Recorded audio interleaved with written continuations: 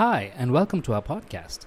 Last week, one of our friends asked me if I could explain Psalm 8 to her. And so I sent her an explanation on WhatsApp as an audio clip, and I thought it'd be a good idea to share it with you as well. So here it is, a short meditation on Psalm 8, and I hope you enjoy it. God bless. So Psalm 8 is this beautiful psalm of worship, basically to the Lord. You know, it's the first psalm that actually speaks about the greatness of God's name, and this entire psalm is actually just talking about the greatness of who God is and how much He thinks about us, and how He has created us. Also, the first verse there, Lord, our Lord, how majestic is Your name in all the earth. So that first word, Lord, refers to God who is above all. So it's the Hebrew word Yahweh. The word Yahweh points to the God who is the creator of human beings, but He's also very personally involved in their lives. So that's the word our Lord. And the second word, our O Lord, our Lord. So the second word, our Lord, is the Hebrew word Adonai, which basically means Lord and Master.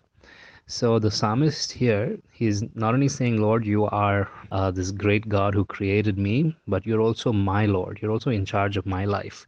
You're my master. And then he says, how excellent is thy name in all the earth, right? So that word excellent means how awesome is your name. You know, I mean, it's so inspiring. It's weighty, you know. And he says, how awesome is your name in all the earth. And so the greatness of God's name is something that the psalmist begins to talk about. So in the Bible, God's name has to do with who He is and what He's done. That's what His name refers to. So that's why God's name remains unchanging, and it points to God's character. Also points to the way He reveals Himself to people. Like, for example, when we first met, I introduced myself as Jerry. So it was my first point of making myself known to you. And so that's the way throughout the Bible God has made Himself known to people, and He has revealed His character, His persona, and He's also revealed Himself through people's experiences. So many times in the Bible, many people have given names to God based on their experience. Like, for example, in Genesis 21, I think, when Abraham and Isaac went up to the mountain to sacrifice, and God provided for them a ram for the sacrifice, then Abraham named that mountain Jehovah Jireh, which is the Lord will provide. You know, so that was an experience that Abraham went through, and he experienced God as a provider. And so he then said, this is Jehovah Jireh, that is, He is the God who provides. And so there are many places in the Bible where God's name has been revealed, and so God has either spoken about who He is, or He's revealed Himself to people in their specific situations, and they've experienced Him and they've known Him more. And so that's where he says, so the psalmist here says, you know, your name is excellent. That is, who you are is excellent, you know, and what you've done is excellent. You know, so he says, you have set your glory above the heavens. The word heavens here is not so much talking about heaven as in the place where God is, but the word heavens in many places in the Bible refers to basically the skies. You know, from our vantage point, it's up there. You know, it's the heavens. That's the first verse in the Bible. You know, in the beginning God created the heavens and the earth. So that word heavens is not so much talking about, you know, heaven as in when we go a place that we go to when we die, but it's just talking about what's up there. You know, I mean, and so he's saying, Lord, your glory is greater than the heavens. And so we know how glorious the skies are, right? Like, I mean, even today astronomers and cosmologists are really I mean, in awe of what's happening out there, you know, with all of the different things that even the skies have to say and tell us, you know, and the knowledge that it imparts. But and he says that God's glory is even beyond that. I remember one point at one time when there was this person who had come to our home when we were staying in Eldeco, supposedly a holy person, you know, and then how they go from house to house and they try to intimidate. And so apparently he was one of those people. And so he came to our house and he said, listen, your stars are not in alignment. So the next few years are going to be really bad for you. He was offering to pray some prayers just to avert those curses or those bad omens that were coming on me. And so I said, no, I'm not interested. And then he walked off. And the next day, I saw that he hung his black thread that he had around his neck. He hung it on a tree that was right in front of our house. And so I immediately took it off the tree and I threw it in the trash. But then I was kind of thinking in my heart, and I was like, Lord, should I be worried about that?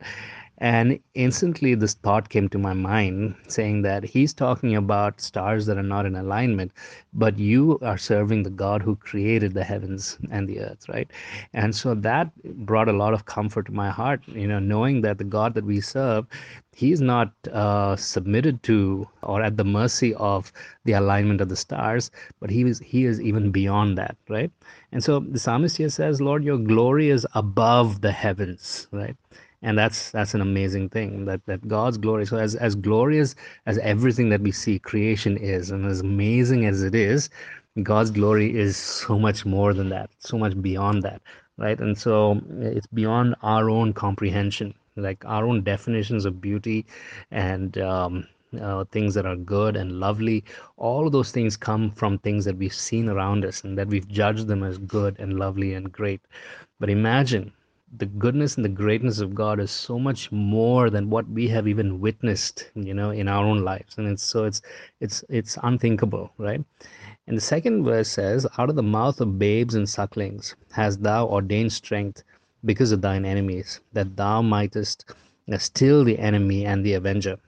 This is also an interesting verse, because as glorious as God is, his greatness is so marvelous that out of the mouth of babes and sucklings. So when you think about babies and babies who are still nursing babies, what do we think about? When I think about Josiah, how he is still a nursing baby, all I can think about is how dependent he is, right? How vulnerable he is, how weak he is, right?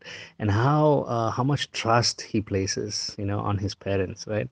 And here, you never think of babies and sucklings having strength to face an enemy, right? But here, in a very metaphorical sense, he says that babes and sucklings, people who are weak, people who are vulnerable, and people who are trusting in God, they find strength, and God then gives them enough strength to face an enemy that is stronger than them. That is amazing what God does. And again, throughout Scripture, you'll see God doing that at many points. He is giving people strength to overcome. He is revealing his own strength and his own power in the impossible situations.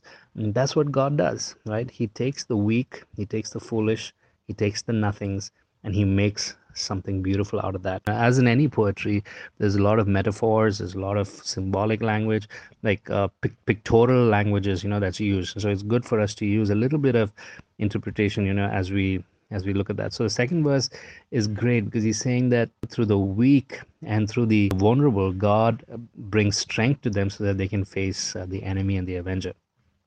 The third and the fourth verse, amazing verse, it says, when I consider thy heavens, the work of thy fingers, the moon and the stars which thou hast ordained, what is man that you are mindful of him, and the Son of Man that thou visitest him? For thou hast made him a little lower than angels, and hast crowned him with glory and honor. There are two things in this passage. First of all, he's talking about how small we are, right? When I consider the heavens, right? When I consider all of that, like we are proportionately so small and so insignificant compared to the size of the heavens, right? If we were to, one of the Hubble telescopes or anything were to take a picture of the Earth, it would be just a blip in the solar system, right? And we are like a blip within that blip, right? And so when you think about how vast the heavens are, the psalmist here said, "What are we that you would think about us, right? What are we that you would even visit us?" And so it's a humbling thing when we think about that this God who is above all, whose glory is above the heavens, he would actually think about us and he would actually consider us is such an amazing thing. It's such a humbling thing.